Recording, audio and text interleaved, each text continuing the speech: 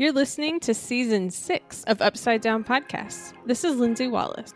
I'm Kayla Craig. I'm Patty Taylor. And I'm Elisa Molina.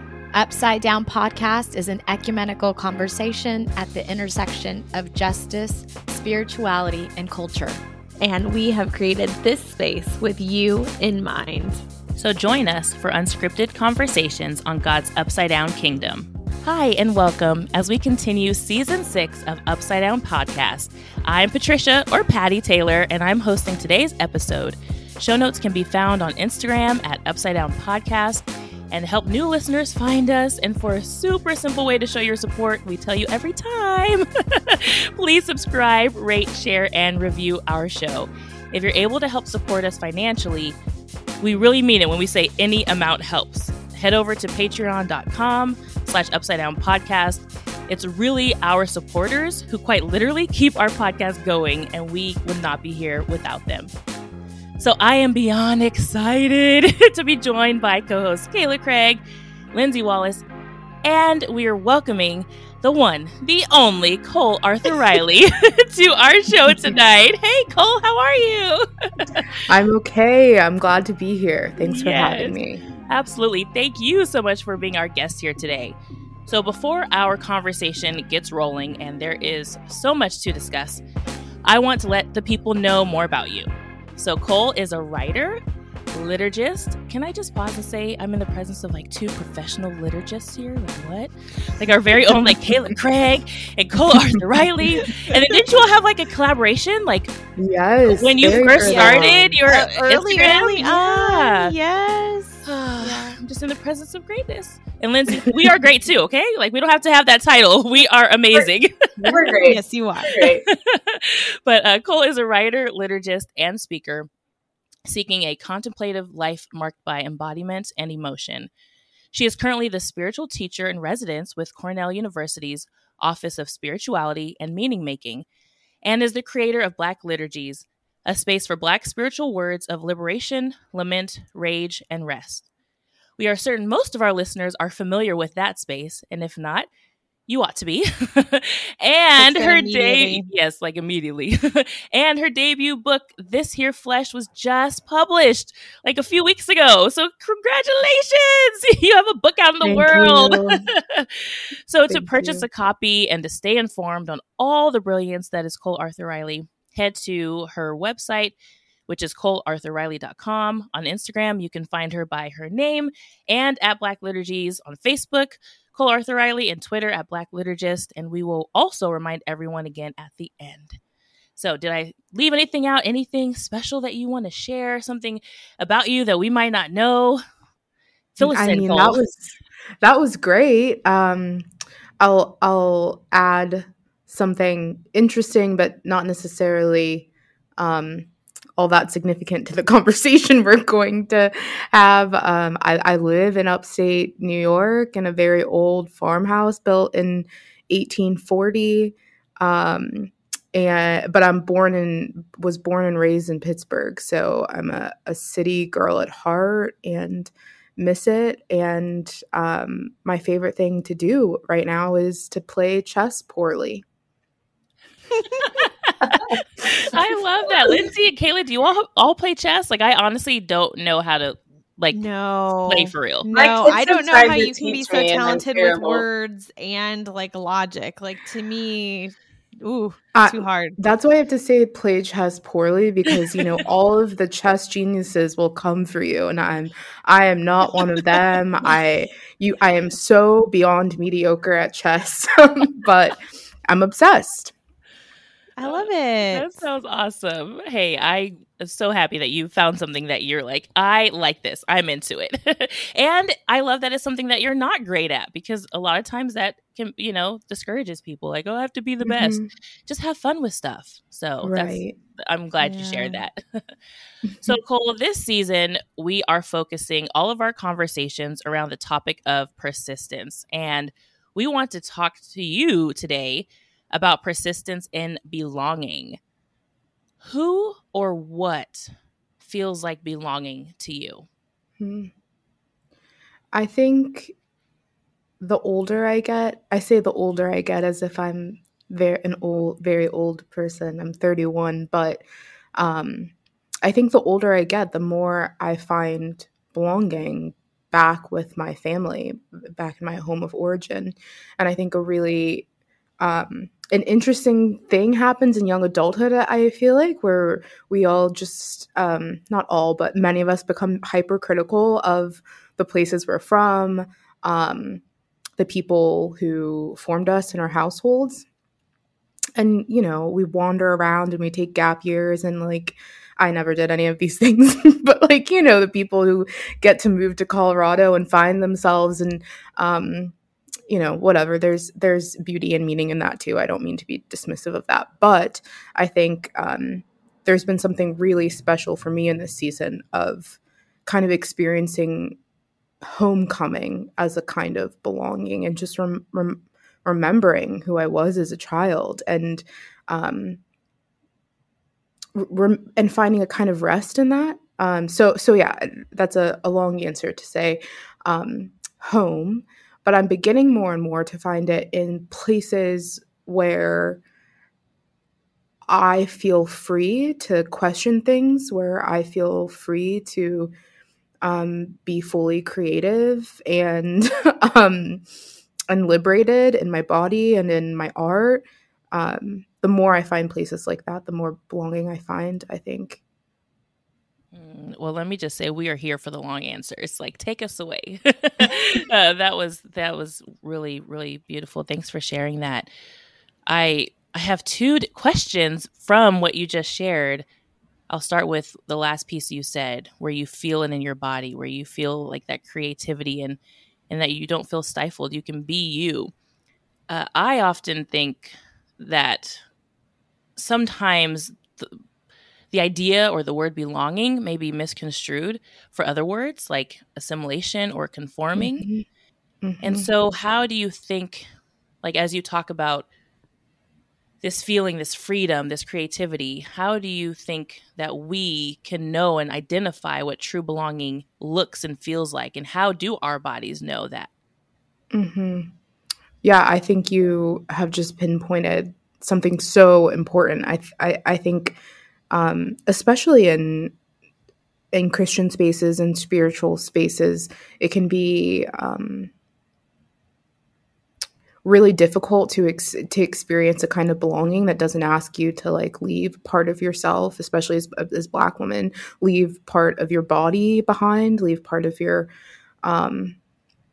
your selfhood behind in order to belong. So not all belonging is beautiful. Not all belonging is good by any stretch of the imagination. If it's just yielding assimilation, for me, I think the times I spend in solitude have been so essential to kind of journeying into my interior world and really becoming honest about the things I think, the things I believe, my needs and my fears and how all of that is operating, so that when I'm confronted, and I'll add a follow-up after this, so that when I'm confronted in like a room full of people and I feel that very human urge to belong and even assimilate, I have all of these parts of myself that I can immediately recall because I've spent time with them in solitude, because I've familiarized myself with them in solitude. And I think, you know, when young people especially are not given the space to rest and really spend time on their own, it can be really easy in those moments where you're desiring belonging to just choose the answer that will make you feel immediately embraced. And I've had to really contend with that cost ultimately of that embrace, the thing that I thought I wanted so desperately. The form of embrace I thought I wanted so desperately actually came at a great cost to my body and my selfhood in the end. I'm curious how you would answer this question, though, Patty, having said that you have experienced some of this, the tension yourself. Yeah, I was going to say, please enlighten me with your wisdom, because I just turned 40 and I feel like that is something I'm just getting to the point of. But it really is that, what is it that I really want and need? What is it that I really believe? Like, those were questions that, it's not that I was afraid to ask myself, but I think that I was always so aware of, if I really asked myself those questions and if I answered them honestly, I wasn't in a space that would receive me. So rather than going there, I would kind of just pump the brakes on it and be okay with doing whatever chameleon type routine I needed to. So I would, do as you said, like have that feeling that I know I wanted, even if I knew it wasn't true, it wasn't genuine. And unfortunately, I think that it's never real. It's never real. And at some point that ends, and it's really scary and it's really painful in a lot of ways. But then that is when the freedom starts to actually become real. Because you're like, oh, I didn't realize how much of me I was subduing, so much of me I was keeping hidden, and so much of me that I actually wasn't like letting shine as brightly as it could, because of all these other factors that I knew would not be receptive of me. So I think that I don't know that I consciously felt it in my body until after I was out of that space and realized, whoa, like I can breathe. I can be me. There is better out there. There are spaces that are welcoming. There are spaces that aren't going to say, yeah, like you're cool in this box, but when you go outside that, then, that's uncomfortable. So I think that's something I think about a lot, because belonging is what we all want. There are certain things that I think we can say are just universal truths, and that connection, that belonging, I do think is one of them, for sure. Yeah. What about you, Kayla? Oh my goodness. Honestly, I'm just like, want there to be space for both of you to share, because there is a lens of privilege that I have in my body as a white woman. No matter where I show up, I don't have to have some of that. And I've had, experiences where I don't feel like I can be fully myself, or I don't belong. But, I think just to name that there is a layer that I cannot understand. And that's why it's so important to be able to like take a step back and not be like, as soon as I enter a room, centering myself and my own experience and assuming. And as white women, we do a lot of assuming that other people are experiencing what's happening in the place or the space the same way, especially in church settings. So I'm just so grateful for the conversation and for the vulnerability here. Yeah, absolutely. And thanks for naming that, because I do think, I wonder if we can call it, like you said, all belonging isn't good. So what does it really mean if some people feel that sense of belonging, but the consequences, others are being pushed out or pushed away, or only accepted partially for who they are? And so I'm just really happy you named that at the beginning, Cole, because all belonging is not good belonging. It's not being whole. It's not being fully the person that God created us to be. And that is one thing that you have spoken about so pointedly. And that is the belief that we don't have to stay in a place where our fullness is not welcome. And that this place essentially is not where we belong. Can you speak more into this idea and what you believe we lose if we stay in a place too long? So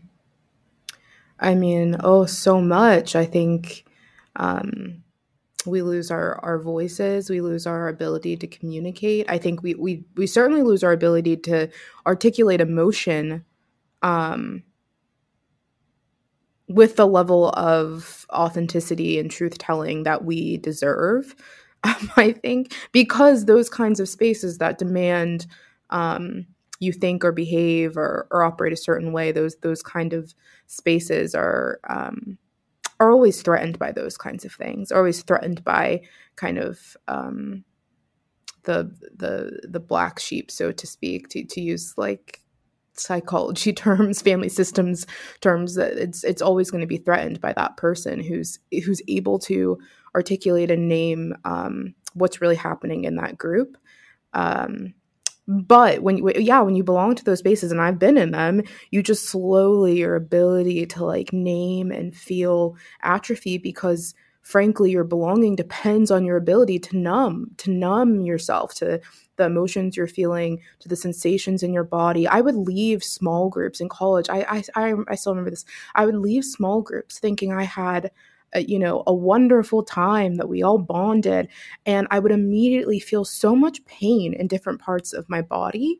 I'm like, and I would think, man, this still happens to me sometimes. I'll think, I didn't realize I was sitting that way for so long, or like, why didn't I just move my arm? These like very small things I could have done to honor the experience that I was feeling, but I had numbed myself in those settings that I was only able to experience them when I left. So it's really complicated. I think you lose connection with your body. I think you lose connection with your emotions. I think you lose connection with your memories when you're in this kind of singular or like monolith form of thinking. I think it does something to your memories. I'm only just starting to travel into some stories of my life of the past 10 years with a different kind of understanding or a clearer read on what happened, but I never want to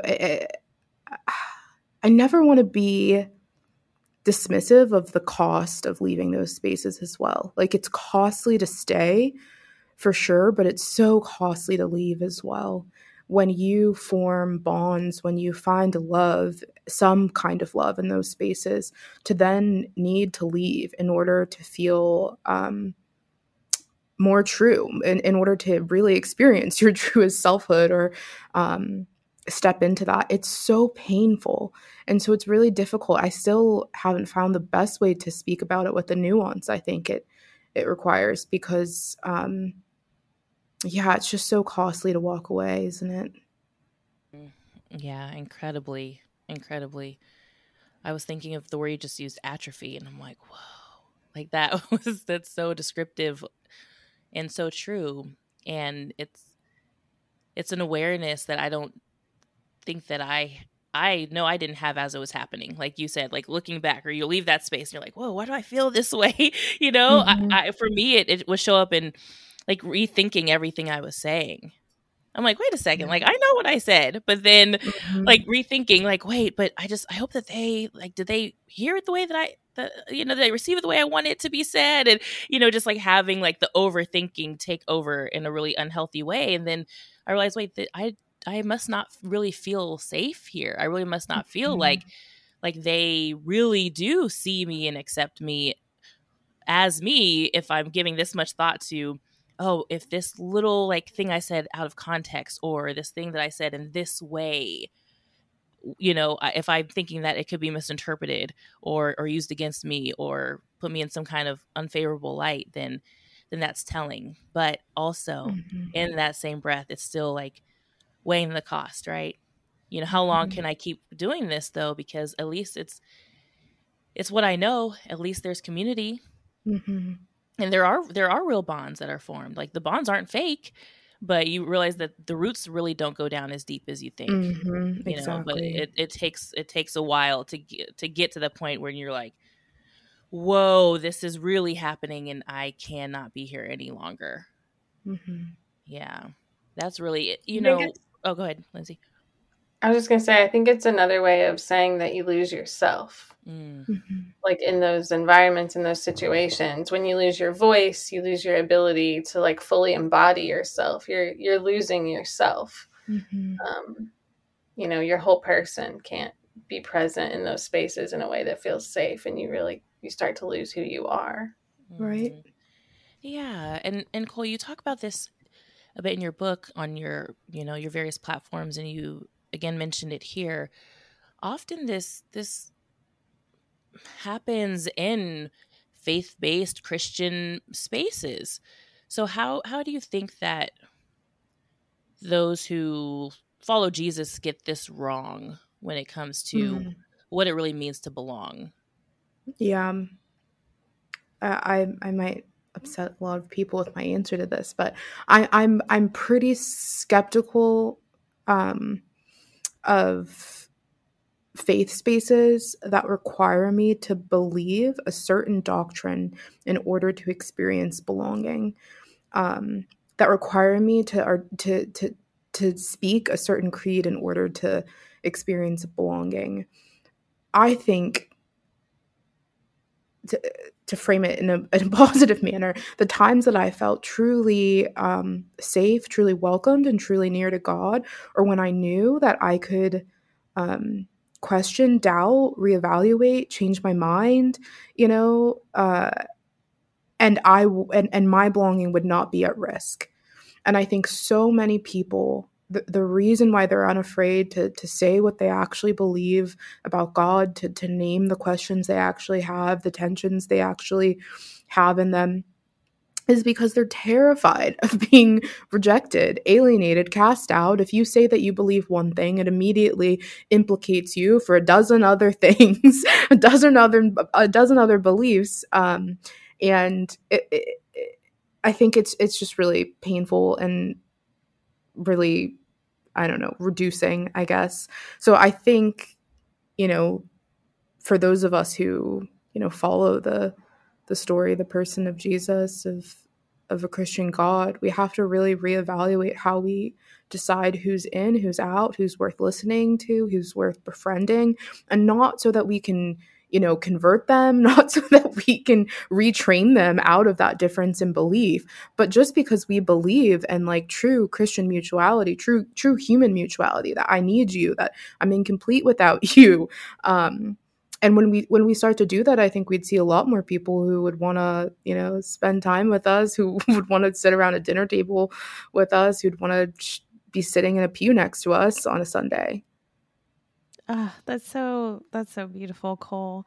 And it makes me think about this thriving community that you have created, kind of merging your own Christian spirituality, who you are, your creativity, into something that you call Black Liturgies. And I'd love to just hear like a snippet of the origin story behind that, because it has resonated with a lot of people. And I also want to ask you, could you have seen it growing the way that it has and really hitting the way that it has?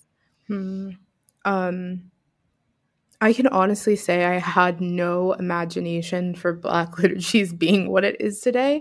I barely had an imagination for a dozen people. I've said this before. I was just thinking, if I could get a dozen of us, that would be just interesting. I wasn't even really active on social media before Black Liturgies, so it's still a mystery to me why I even chose Instagram as like a form for the project. I think, maybe God was doing something there. Like, why did Cole, my friends still laugh. They're like, why did you choose social media? You don't even know how to do anything. I still have friends who are like, do you know you can post links? And I'm like, no, I didn't. Great. That's amazing. There's like entire Instagram accounts about growing your Instagram and making reels, all these things. And you're just like, oh, I just kind of threw a couple of things together. Yeah, I mean, 100% winging it. I need to probably take time to learn more, but I started it I really started it out of anger. So it was in the wake of the murders of Ahmaud Arbery and George Floyd, and we had the resurfacing of the murders of Breonna Taylor and Elijah McClain. And I was attending Episcopal church services. I had been. I find so much beauty in Anglican liturgy. And still, there are seasons where it's just uniquely difficult to pray words written by dead white men who probably didn't care about me or my Blackness. And so I really was just desperate for a space where, my Black grief, my Black anger, my Black liberation would be taken seriously, you know, and where I could experience that without having to dilute anything. And I actually started it anonymously. Kayla, you would probably remember this because you were following me in the early days in that first month. And I'd started it anonymously because I really didn't trust myself to be as honest as I needed to be if my face and if my person was attached to the account. And I just didn't trust myself to have the courage to say what I needed to say. And so I had friends following me and they'd send me Black Liturgy's posts and I just wouldn't say a word. I'm like, sooner or later, you're going to have to tell them. They're sending you your own words. And then finally I decided to, like, you know, step into the light a little bit. I'm still learning how to do that. And it's been so, I mean, just completely transformational in my life, you know. I would have never thought I would experience a kind of community over social media.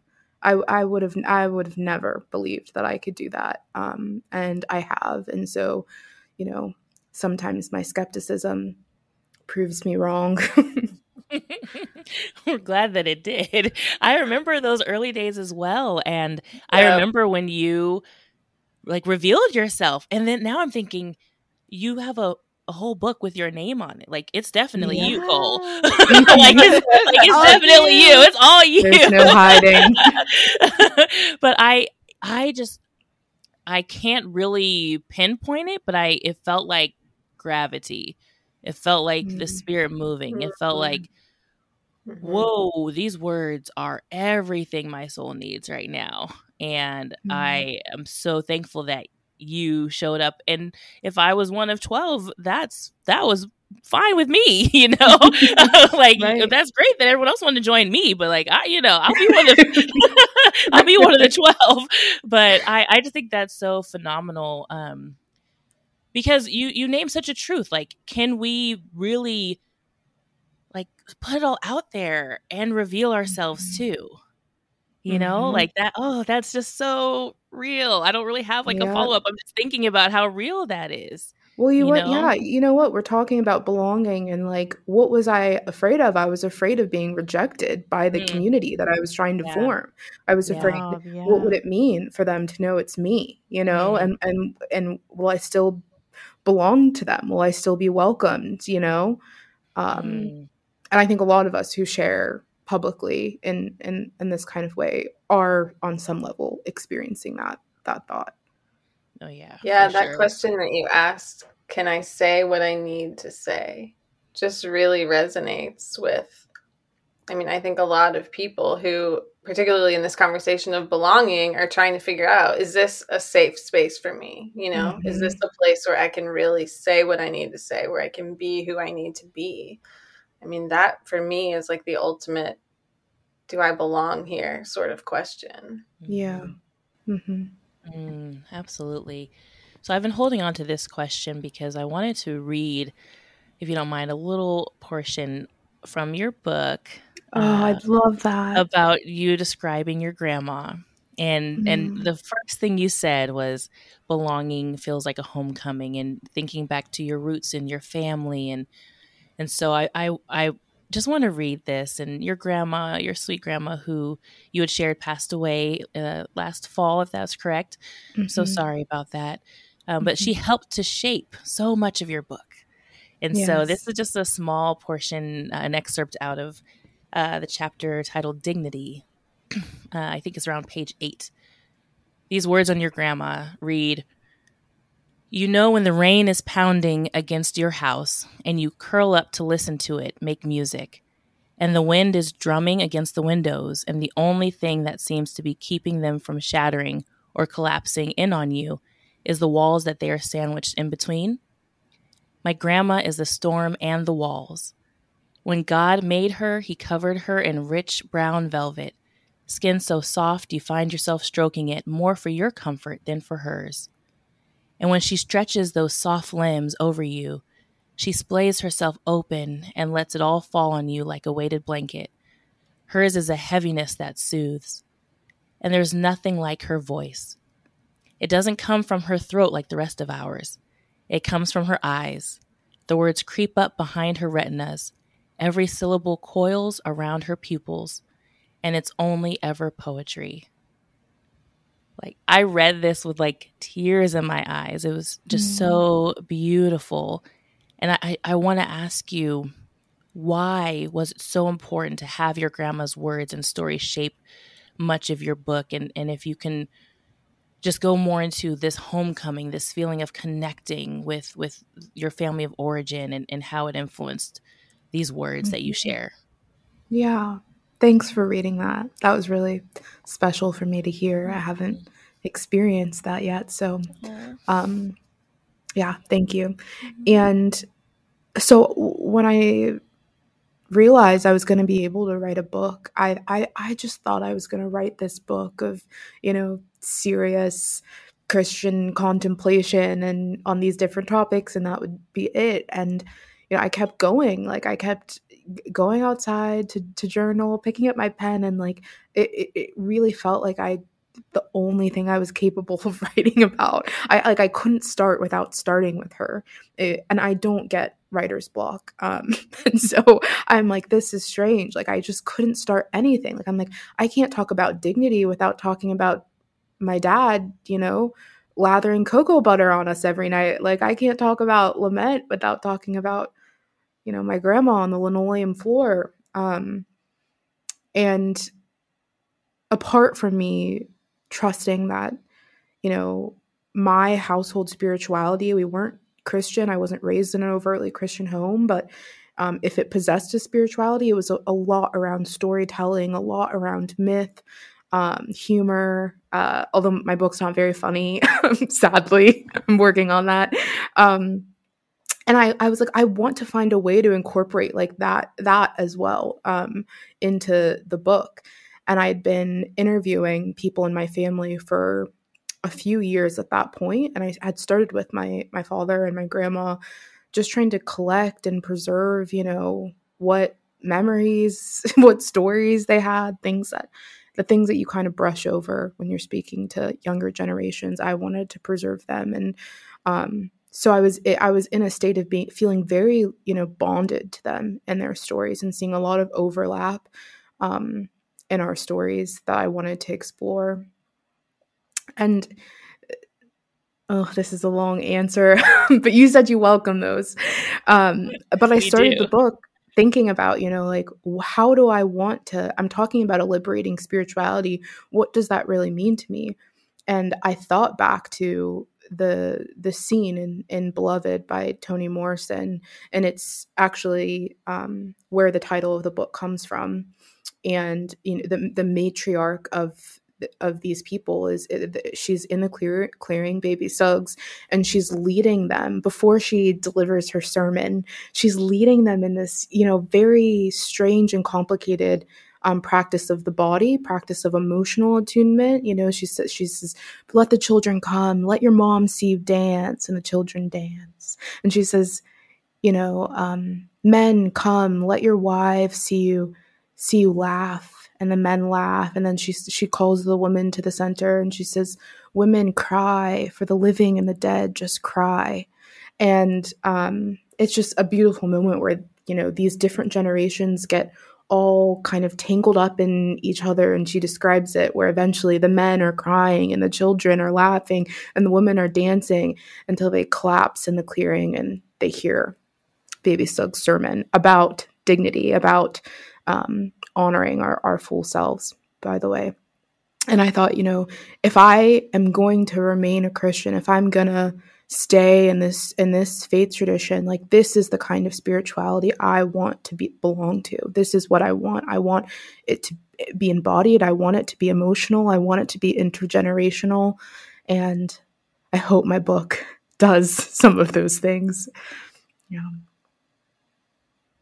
It's so beautiful to hear you talk, and you're like, I'm 31, and I talk to people that are much older than you in years, and like not nearly like half as thoughtful and like wise. I mean, I don't know many people who like interview their family for years, documenting the stories and like peeling back the layers and doing that inner work. not super common, at least in the circles that I run in. So I just like your thoughtfulness, I think, invites everybody else to do that deep inner work as well. And the way that you put your words together, where you're not just telling a story, but you're creating a space and an invitation to be fully yourself, and other people can be fully themselves. And you're seeing not just what you can see in front of you, but like this, I don't know, like mystical, cosmic presence of a living God. And it's just so evident in your writing, and also just getting to listen to you talk, because you know, a lot of us have just read your work. So to get to hear you kind of peel back some of those behind the scenes layers is really beautiful. Thank you. That means a lot. Thank you. Yeah, you create belonging. Like you do. You create belonging, and that's beautiful, and that's something that it's very hard to steward, and something it's very hard to do. I think, you know, big churchy buzzword is like authentic community, but I think people try too hard to be authentic, and some people just are, and I see that as you for sure. Thank you. Of course, thank you. Like, I'm just like, this conversation is going on forever, by the way, people. Just buckle up. No, we're not letting Cole go tonight. But, you know, as we talk about, oh gosh, just that beautiful connection with your family, like what is dignity without this moment or this person? What is lament without this memory? What do our ancestors teach us about belonging? Like, I think that and particularly as a Black woman, I'm kind of in my head thinking through the idea, this thought of like what our ancestors did to say, like, we refuse to belong in this space. Like, we are going to fight against what you're trying to force me to belong to. But then, you know, being able to belong to ourselves in the midst of that, like, I don't know, just what do you think we have to learn from our ancestors, and what we've seen them walk through and experience in their own search of belonging?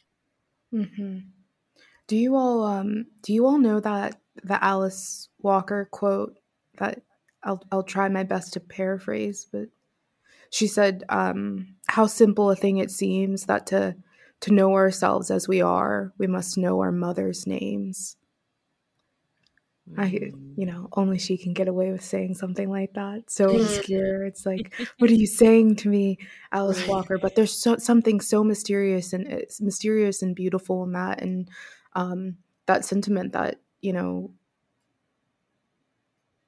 to know where you come from, to believe that the things that made my my grandmother, that they survive in me in some way, that nothing ever disappears, nothing that exists ceases to exist, you know, and so some part of her will always be preserved in me in a very, you know, literal biological way, and I think, like most things work, also in a very mysterious and sacred way. And so I think we have everything to learn from our ancestors, even those of us who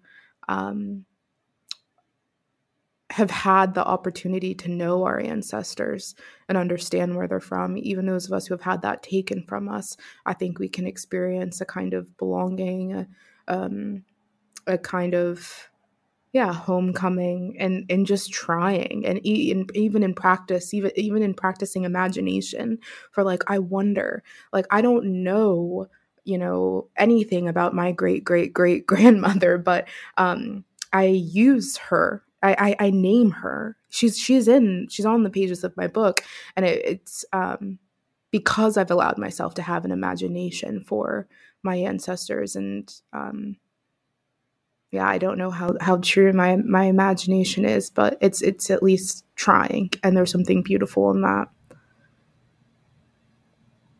I love that imagination. That is such a key word that I think we lose a lot in a lot of the conversations we have, and how important that truly can be. And as you were talking, I was thinking about like, this is the great cloud of witnesses that we read about in scripture, right? Everything that you're saying, I'm just like, I am surrounded by so many people and women, especially I think as women, there's an extra layer of that, even biologically.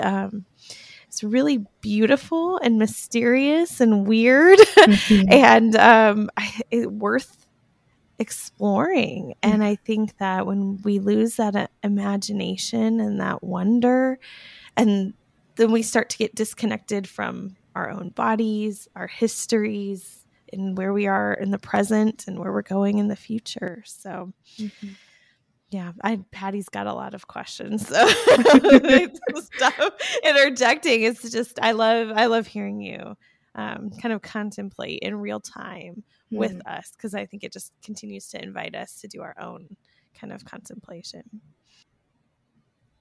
Oh no, interject away. I'm taking it all in. I want to actually, this idea of imagination brings me to this thought or this question of, do you believe that there is a place for everyone to belong? Like I believe we all want to belong somewhere, but do you think this place exists for everyone? And what would that look like, if it doesn't already?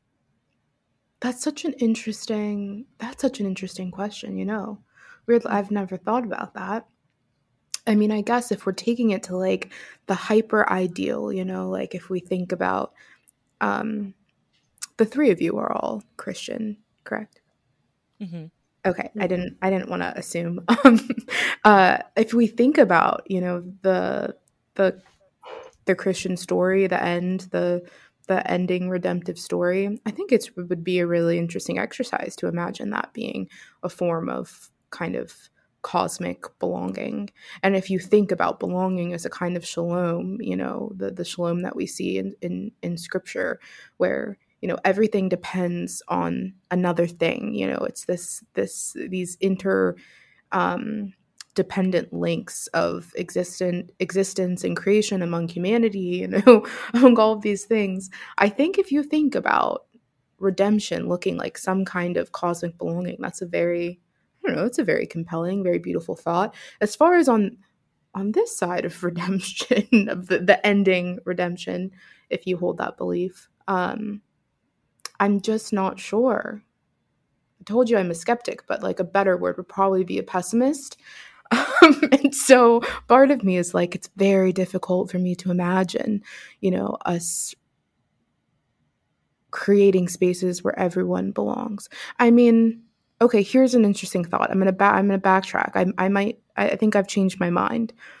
If we're able to locate, the true least of these, I'm talking, Black women, Indigenous women,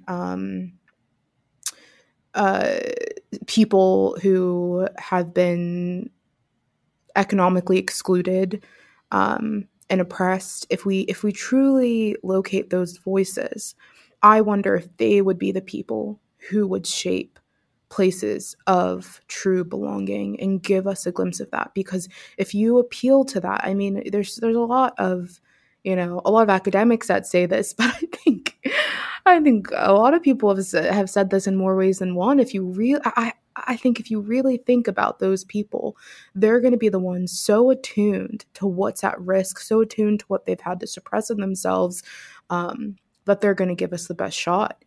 I'll add the disabled community to that list. They're going to give us the best shot at if it's to exist. It's going to be those people that do it. Absolutely. I have goosebumps. Beautiful. I was waiting for Lindsay to jump in. I was like, oh, you're speaking her language. Yeah. Oh, good. Oh, gosh. That's just so good, Cole. It's so good. And locate the least of these. Like really, truly locate the least of these. Wow. Because, the four of us, we do in different ways acknowledge that there is still a level of privilege that we possess. And even where there are intersections of how we are also part of, the least of these as well. Yes. Gosh, that's just so but so good. Just so much goodness right there. When it comes to your book, and this will be my last question because all good things must come to an end.